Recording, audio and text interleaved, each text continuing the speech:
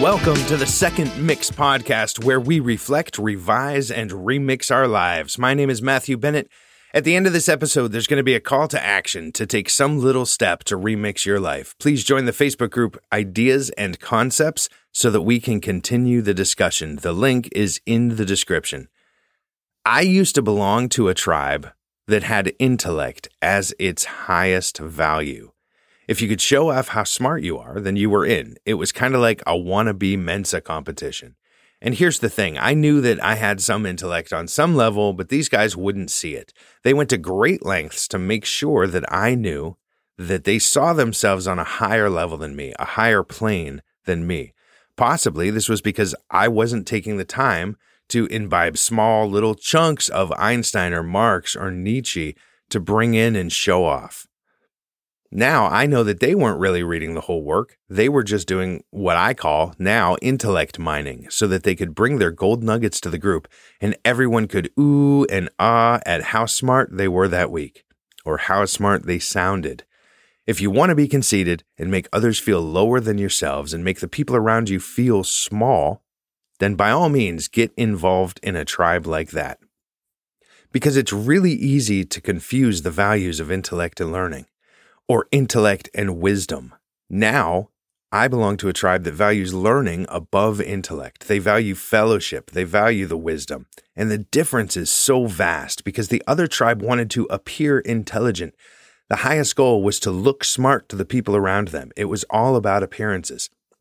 The goal of my current tribe is to be the dumbest person in the room, to absorb, to learn, and to understand. This last group wouldn't have liked some of the very simple concepts of personal development because they sounded too simple and they would say that's not deep enough.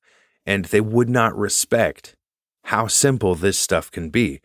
But even though it's simple, the stuff is life-changing. I stayed with this early group of people because I thought it would help me rise above the fray to not get caught in an endless loop of work, then TV, then sleep.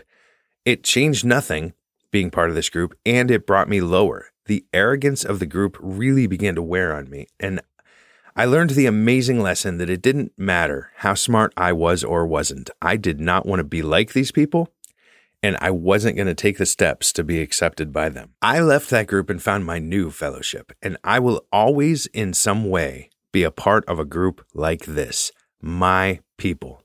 I call them my people because they always want to be the dumbest person in the room.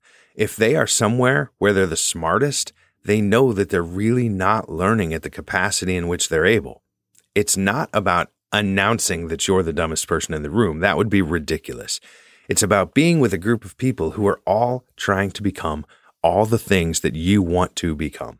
These people have enough wisdom to know that being valuable and becoming more is one of the greatest pursuits available to us. To attempt to achieve a wonderful balance of family, endeavors, possessions, and lifestyle. They know that we'll never get where we're going, but we can continue to be green and growing until the day we die. I don't know of anybody who reads as many books as I do, monthly, yearly. That's one personal development principle that I took too quickly and I went at it hard. And I am able to provide value to my group by book dropping as opposed to name dropping. And all of the people that I network with who are brighter, more successful, and understand more than me, they read what they need to, but they don't read as much as I do. And that's the difference between the wisdom and the arrogant intellect. I could see myself back then, when I was part of my other group, as better based on that one tiny category. I read more books. And that's the group that I used to belong to, giving myself the ability to stand in judgment of people based on one tiny aspect of a limited reality. But it's a big world. So which group has useful intellect? The ones who appear smart or the ones who are seeking wisdom?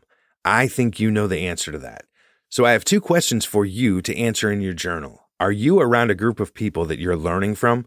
Learning those concepts and ideas that are going to help you grow into the person that you're striving to be?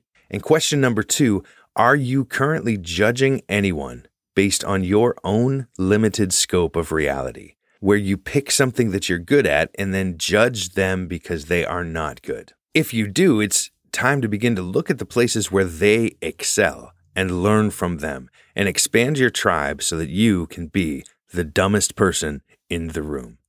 Thank you for listening to the Second Mix podcast. Once again, I am Matthew Bennett. You can grab this transcript on the blog at secondmix.net. If you have any questions, please send me an email at matt@secondmix.net. I would love to hear from you.